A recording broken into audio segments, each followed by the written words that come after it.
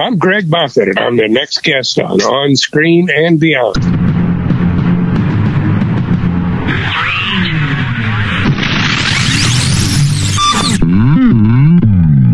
On Screen and Beyond, an inside look into the entertainment world featuring interviews with people from the movie, TV, and music industry, news on upcoming TV and DVD releases, and the rumor mill. And now, here's the host of On Screen and Beyond, Brian Zemrak. Hey, thank you for stopping by for another edition of On Screen and Beyond. I'm your host, Brian Zemrak, and this is episode 646 of On Screen and Beyond. This is the show that keeps you updated on what's coming your way as far as upcoming new movies, remakes, sequels, and TV and movie DVD releases, as well as our interview segment with a guest from the movie, TV, or music industry. This week on Screen and Beyond, Gregg Moffett is going to be joining us. Now, Gregg takes us back to the era of the sci-fi movies that back in the 70s and 80s, they would show creature features and they'd have multiple sci-fi movies together and just, a lot of fun movies. And that was the time of the year of the Day of the Earth Stood Still and Invaders from Mars, all those 50s and 60s movies that, really were good movies. They were good. And then there was all kinds of other shows, movies, rip-offs and things like that. And then they got into 3D and all those movies. There was just so much, Creature from the Black Lagoon and everything was in 3D. And they were just fun movies. This one that Gregg Moffett was in, now it is celebrating the 70th anniversary of Robot Monster. Okay, this one was made in 1953. It's become a cult classic. It's also been called one of the worst movies ever made, but that's depending on what you're thinking, but it is a fun movie, and now it has been restored, and it's in 3D. And like it was originally, and it's just beautiful when you see the 3D effects that you get when you get the Blu-ray or the DVD of it, and it's something you should check out because it takes you back in time, really, and it's a lot of fun. But the 70th anniversary of Robot Monster, and that's from 1953. Gregg Moffett is going to be joining us. Now, Gregg was also in several other movies and TV shows, and most notably, one of the episodes of The Adventures of Superman, and that was, big hit back then. Every kid loved The Adventures of Superman. And we're going to talk about that. We'll talk about Robot Monster and a whole lot of other things. Gregg Moffett is coming up in a few minutes right here on Screen and Beyond, so I hope you'll stick around. So what do you say? Let's get into remakes, sequels, and prequels right here on Screen and Beyond. Please hang up and try again. Remakes, sequels, and prequels, well, Saw 10. Or Saw X, as they call it, but Saw 10 will creep into theaters on September 29th, and The Last Voyage of Demeter. Now, that's the retelling of the story of Dracula. It'll finally arrive in theaters on August 11th.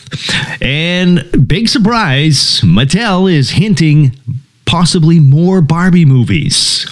Wow, that's a shocker. Okay. They say they may have some in development after the strikes end. Okay, so we'll see what happens with that. But it's really no surprise because, Barbie was a big hit in theaters, or is a big hit in theaters right now. And, there was no way that the studios were not going to take advantage of that. So we knew that. You knew it the second they had such a large turnout for them. So anyways, that's little inside stuff Mattel is telling us. Wow.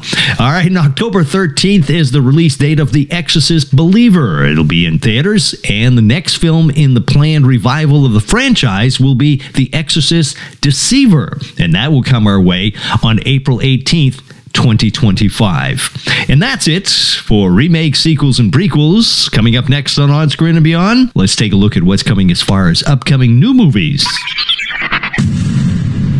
Upcoming new movies, Will Ferrell and Jamie Foxx will lend their voices as dogs in the film Strays in theaters on August 18th. And Birth Rebirth with Marin Ireland and Judy Reyes will be landing in theaters on August 18th. And it's a psychological horror film. And Judy was a past guest here at On Screen and Beyond, so you can go back and listen to that episode we had with her. Just go into our rerun section at onscreenandbeyond.com and you can listen to that one, or in your podcast podcast provider. Just scroll through all of them. You'll find it eventually. But like I say, check it out.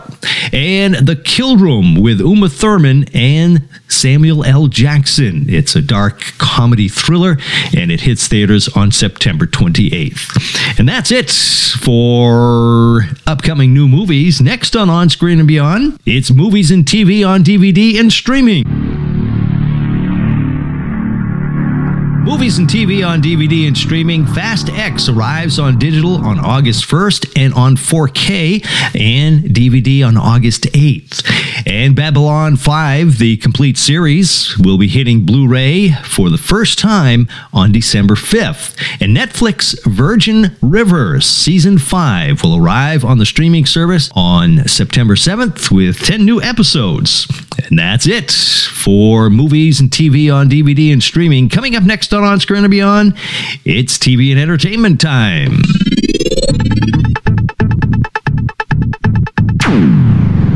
Another day is here, and you're ready for it. What to wear? Check.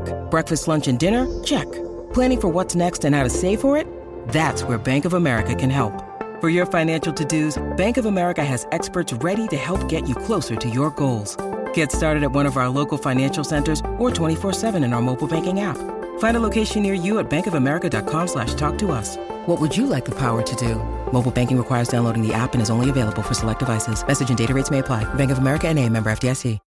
When you need mealtime inspiration, it's worth shopping Kroger, where you'll find over 30,000 mouth-watering choices that excite your inner foodie. And no matter what tasty choice you make, you'll enjoy our everyday low prices, plus extra ways to save, like digital coupons worth over $600 each week. You can also save up to $1 off per gallon at the pump with fuel points. More savings and more inspiring flavors make shopping Kroger worth it every time. Kroger, fresh for everyone. Fuel restrictions apply. Hi, I'm Leonard Maltin, and I'm on Screen and Beyond.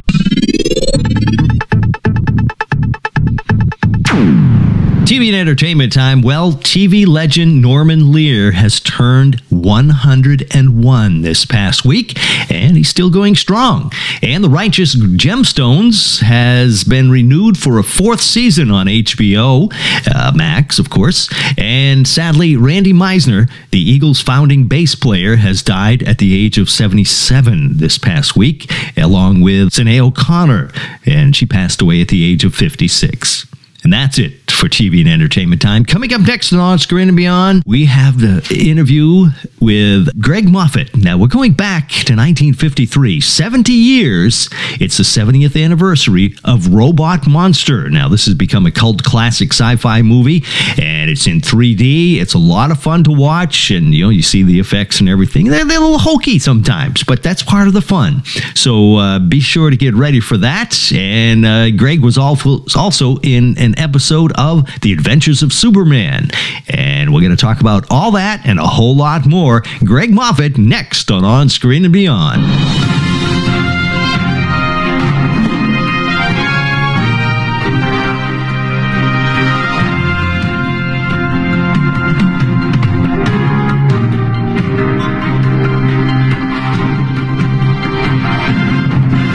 Today's guest on Screen and Beyond was part of the cast of the 1953 cult classic sci-fi film Robot Monster, which is celebrating its 70th anniversary with a restored 3D Blu-ray and DVD release with 2 hours of bonus material. He also was on other TV shows and movies at the time, including on the classic The Adventures of Superman. It's Gregg Moffett. Gregg, welcome to On Screen and Beyond.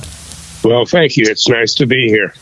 Now, Gregg, as a big sci-fi fan, I always love when they release these old 50s sci-fi movies. They were things I grew up with a kid watching, the creature features and double features and all the things that they had, and they were just so much fun. And Robot Monster, of course, now they're releasing it with the 3D and everything, so you can watch it at home that way. This is just fantastic. Yeah, the new reproduction or reprocessing has done an amazing thing. It was originally shown in most major markets in 3D, but that didn't last for very long. And so on TV, for the last 65 years or so, you've seen it in black and white at midnight or 1 o'clock in the morning in 2D. Right, yeah. And now, could you ever have imagined back 70 years ago when you made this film that you're going to be talking about this movie all this time later? Oh, absolutely not. I can remember, I'm 80, and I can remember in high school a teacher giving us having a conversation with us, talking to us about what we would be doing in the year 2000, which for me would have made me 57 years old. I'm not even going to live that long. Yeah. 57. And here we are. So, but no, 4-day work in Bronson Canyon didn't figure to be anything all that memorable 70 years later. Now, when you say Bronson Canyon, where is that for those of us that don't know where that is? Actually, it's right near Griffith Park in Los Angeles. The scenes that you saw where there was we were in the remains of a house, not the cave, but the house. That's in what's now the north end of Dodger Stadium parking lot. Wow. In Chavez Ravine, it was called in those days. And all the cave scenes and much of where George was walking in the gorilla suit was in Bronson Canyon itself. Mm-hmm. Yeah. Now, correct me if I'm wrong, because I know I've been in that area, and I think it was called Bronson Canyon. Is that where I know there's one part where you can stand at a certain area and you can see the Hollywood sign, and it was also where they filmed the Batmobile coming out of the cave. Was that the same cave? Yes. Ah, okay. Now I know where you are. That's the cave. It's closed off now to the public, as I understand it. But oh, really? But it's still there. Yeah, I think they're concerned about the possibility of it caving in. Oh, wow. Pardon the expression. Yeah. Wow. Huh. So, okay. Now I'm getting an idea where this was filmed and everything. And so, how did you get involved with the movie? I mean, here you are. What were you? Maybe 6, 7, somewhere around there. I was 10. 10. Okay. 10 years old. How did you become, an actor in a film? Well, my older sister, Sharon Moffett, had a fairly lengthy career under contract to RKO Studios from the early 40s through the late 40s. And actually, my first effort was in one of her films in 1947. And then I did odd parts in television and motion pictures for off and on for the next 10 years. Was she in the movie The Robot Monster? No, not at all. Okay, that wasn't your sister then, the girl that was in the movie. Yeah, Paula was her name. She just passed away a couple of years ago. I'm the last surviving member of the cast. And crew, for that matter. Oh, really? Wow. Yeah, I don't think there's anybody left. Yeah. Wow. And it like you say, it's so neat that they turned around and redo bring this back to life. And it's like I say, sci-fi, it's become cult status, really. I mean, it's the movies from the 50s like that, the sci-fi films, they weren't the best special effects. I mean, nothing's going to compare to what the computer animation does now and everything. But it was just something about those movies, the way they just drew you in. Yeah, the plots were relatively simple. Oh, yeah. You could tell who wore the black hats and who wore the white hats. And so that wasn't difficult for anybody to solve. And my guess is they were looking for a fairly young market with this picture, but it's hard to say what the motivation was for making this beyond Phil's desire to make a 3D film. Yeah. So 4 days you're out in the canyon and you're filming this. Was it hot there, or what was it like filming at that age? The casting call went out in early March, and I probably found out within a week of my interview that I got the part. and we were actually finished with shooting before the end of March. So, in Los Angeles terms, relatively cool still, although all the scenes are well lit and sunny. And it was the weather. We didn't have any inclement weather during the shoot at all, but not overly hot by any stretch of the imagination. Maybe, mid 60s to mid 70s. Mm-hmm. Yeah. George Barrows was thankful. I don't want to give away the plot of the film because some people who haven't seen it, when they pick this 70th anniversary copy up, let them see the movie and see what happens in it and things like that. But basically, creatures come from another planet, right? From the moon, right? Well, I don't know that in the film itself it said the moon. It was just they were just aliens. From another planet. Mm-hmm. Yeah. And I think when it was re-released, I don't know, 3 or 4 years later as The Monsters from Mars or something like that, there was a reference in the advertising to the moon, but it wasn't in any part of the original script. Mm-hmm. Okay. Yeah. I'm sure things got turned around as years go by and everything. I mean, it's 70 years. So. Oh, yeah.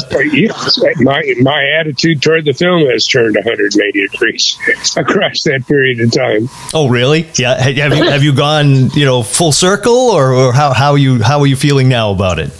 Well, in the mid 70s, when the Medved brothers decided to, Michael especially decided to write a book no longer on the best films made, but the worst films ever made. Mm-hmm.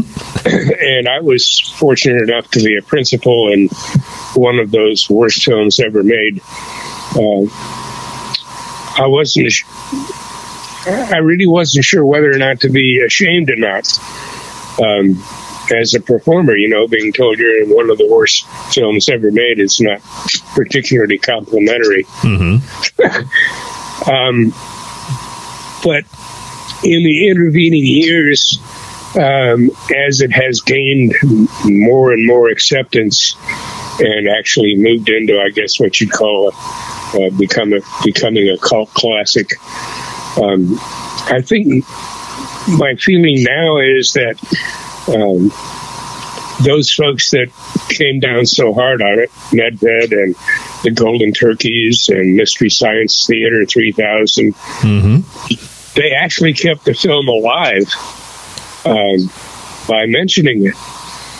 And I think that has expanded the fan base for the film unbelievably. Yeah.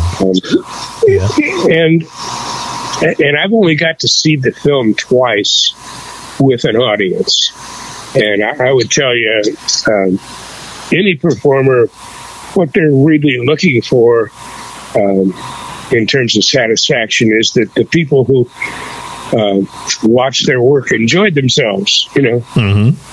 And I don't think I ever had that sense as a younger person, but since I've had an opportunity to see how people, other than myself, obviously, how they react to the film, it's been rather mind-blowing, to tell you the truth. Yeah. And pleasing. Well, worst film ever made, that's just a relative term, because I've seen some movies. I've seen a lot of movies, believe me. And a lot of the Hollywood studios come out with as big blockbusters, some of those are pretty crappy. I mean, they spend millions of dollars, but they're horrible. So if you go back and look at that original list from Medved, Robot Monsters in there with some pretty big budget films. Huh. Yeah, I believe it. It's pretty interesting. It blew me away. Yeah. In any case. Yeah, but it's really what people enjoy. That's what it was. Some people love movies. Some people hate movies. You know, like I say, I've seen some big blockbusters that were, to me, were the worst turkeys I've ever seen. But there was millions of dollars spent on them. And but you give me, like I say, some of those old 50s sci-fi movies. You know, and like I say, the special effects sometimes can be pretty crude. You can see the wires for the spaceships and things like that. But that's part of the fun. Yeah. Well, and that kind of stuff we grew up with. The spaceship that they show in the film, I think, is from either an old Buck Rogers serial or a Flash Gordon serial. I'm not sure which. Before they blow it out of the sky, and it looks like it's on a string. Right? Yeah. I mean. But when I grew up on TV, that was the kind of stuff we watched, and we could tell it was hokey even when I was a kid. You know, you knew it wasn't. That was no jet plane or rocket ship going through outer space. Yeah, but that was the fun of it. That was part of the fun. Well, it got your imagination going, if nothing else. Exactly. Yeah. This is John O'Hurley. You remember me as Jay Peterman, and I'm on Screen and Beyond. So when you were filming this, you say 4 days. That's really quick. Were there a lot of takes that you had to do over or anything? Well, think about it. A 4-day shooting session. I don't think Phil was worried a heck of a lot about my expression in one scene or another. It was, let's get all this in the can as quick as possible. Right. Yeah. As far as the other movies and TV shows that you've made, would you consider this one to be the one that has brought most fame to you? Maybe if you use the word infamy, I might be. Yeah. Now, this one and my Superman episode have both been well remembered. Yeah. Most of the other stuff I did, of whatever quality, has to some extent been long forgotten. You can see most of it in IMDb, but even that listing is not complete. Oh, really? Yeah. But yeah, they, records weren't kept everywhere. I did a couple of episodes of Fireside Theater. I don't know if they're listed in IMDb. The Superman episode. I did a science fiction theater. I did a film with Betty Hutton and Fred Astaire. Wow. Called Let's Dance for Paramount in 1949. My name was even on the first page of Players. Wow. In that film. Yeah, that's great. Gee. Yeah. Now, you mentioned the Superman episode. That I remember that one. I can remember that episode. And now you were probably a little bit older then. What, were you maybe 13 on that one, maybe? 12 or 13, yeah. I've been... there is an internet group called Those People That Like the Adventures of Superman. And they have accepted me into their group unconditionally. But they have so much minutia, so much information about all of the episodes. It's just unbelievable how popular Superman in that age has become, and for that matter, stayed popular. Yes. They haven't done any remakes of Robot Monster lately, but they've been. But Superman's an easy audience getter, I guess. Yes, definitely. Yeah. And now, for a kid, 11, 12, 13 years old, you must have been. I mean, I know you're an actor. You were an actor during that and everything, and you probably, like you say, you were on a movie with Fred Astaire. I mean, but still, being with the George Reeves, who was Superman, it had to be a thrill for you. Oh, absolutely. And he was a wonderful man. The entire cast that I worked there was super. Even the bad guys were funny. We had a great time. And surprisingly, although Robot Monster was a 4-day shoot, so was the Superman episode. So that might give you a little clue about the quality of Robot Monster. Yeah. Well, I understand. I've had Jack Larson, who played Jimmy Olsen quite a few years back on the show, and he was telling me about how Superman was really on a shoestring budget when they filmed that TV show. In the beginning, absolutely. Yeah. Wood Ellsworth went out on the stuck his foot out the front door and couldn't get it back in quick enough, so they kept making them. Yeah. So now, as far as Robot Monster, you said you saw it way back when. Have you seen the new release of it that they've come out with? Yeah. So Bayview Entertainment blessed me with an early copy, so yes. Mm-hmm. Yeah. So what did you think about it after seeing it after 70 years? Well, I had seen it once before in a chopped up red and blue version in Memphis in 2008, and it was terrible. But the new reproduction is beautiful. Yes. The 3D effects are. Have you seen it? Yes, I have my copy. Yeah, they sent me. All right, then you know the clarity, the demonstration of 3D by itself. I mean, you can laugh at the bubbles all you want, but that's certainly one of the reasons they were there. Yeah, it's like the paddle ball in the beginning of what was it? The House of Wax. Oh yes, yeah. Do you remember the opening? There was a guy in a clown suit with paddle balls in each hand, and out in front of Matt Tussauds museum. Yeah. And all of a sudden, everybody in the audience is dodging the ball. Well, that's what those movies in the 50s and early 60s that were doing 3D. They throw things into the script that had nothing to do with anything, but it was great, 3D versions. Just to develop the 3D a little more. Right. Effectively, yeah.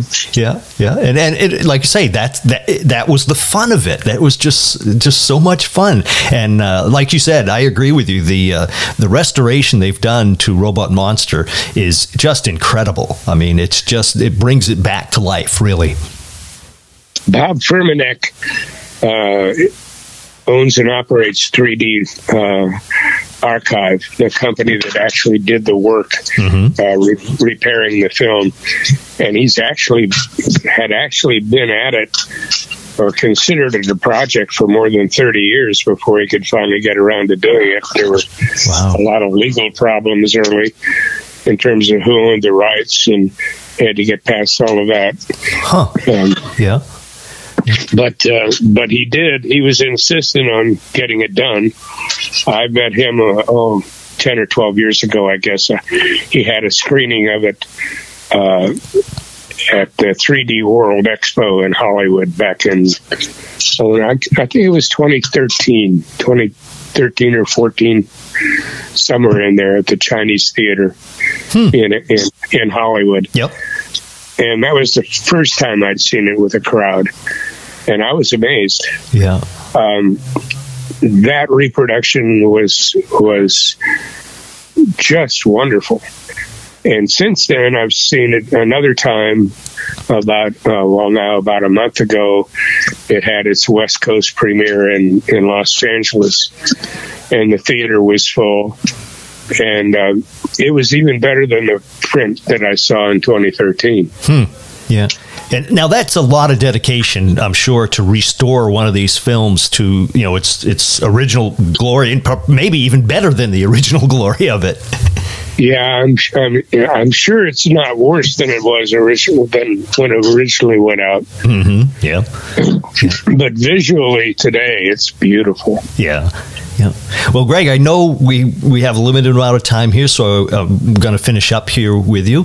But I'd like to finish up with one final question.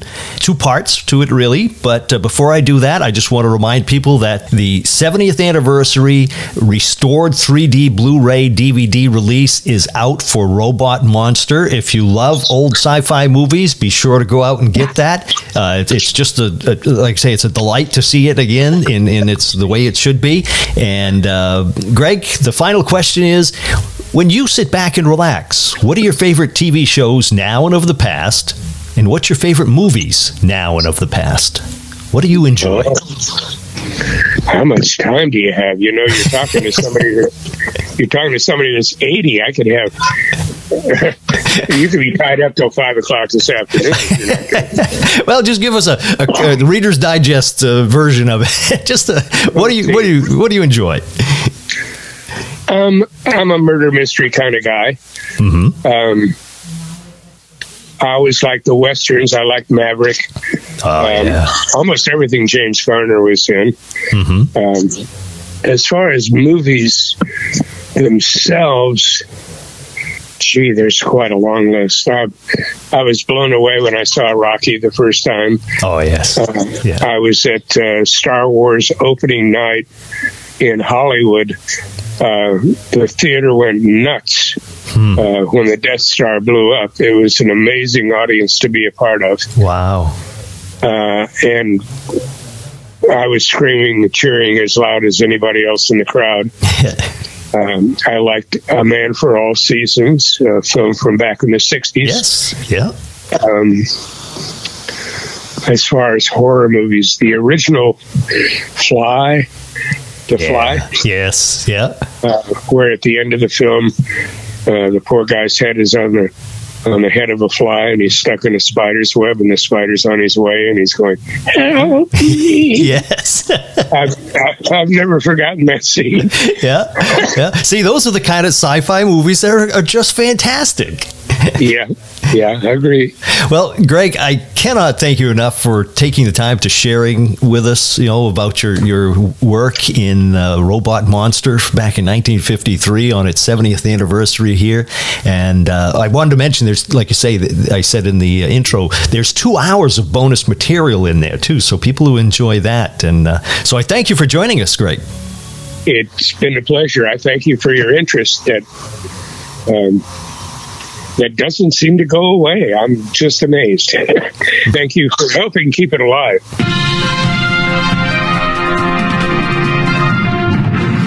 Gregg Moffett, big thank you going out to him for joining us here at On Screen and Beyond, taking us back to the era of the science fiction movies that were just coming at you one after another in 3D and everything else they did, Thunderhammer and all those things where they made the seats shake and all that. It was just a fun time, It's fun to see this one because now they've restored it. It's beautiful. And they also added the 3D back into it, and because they've showed it on TV for years and it's always been in 2D, and it's just a lot of fun. So be sure to check that out if you get a chance. And of course, he was also in The Adventures of Superman, and if you haven't seen that one, I don't think The Adventures of Superman is streaming anywhere. I'm not positive on that one, but it might somewhere, but you can still get the DVDs, and you can see those old episodes. So it's a lot of fun to watch those too. And this is another episode of On Screen and Beyond that is heading toward our final of the season. We're not there yet, but we're getting there. We have a couple more episodes coming your way. Then we'll take a little break, and we will be back in September when we turn around and come back with our 17th season. Now, 17 years we've been doing this here at On Screen and Beyond. So I hope you can do us a favor and tell a friend about On Screen and Beyond.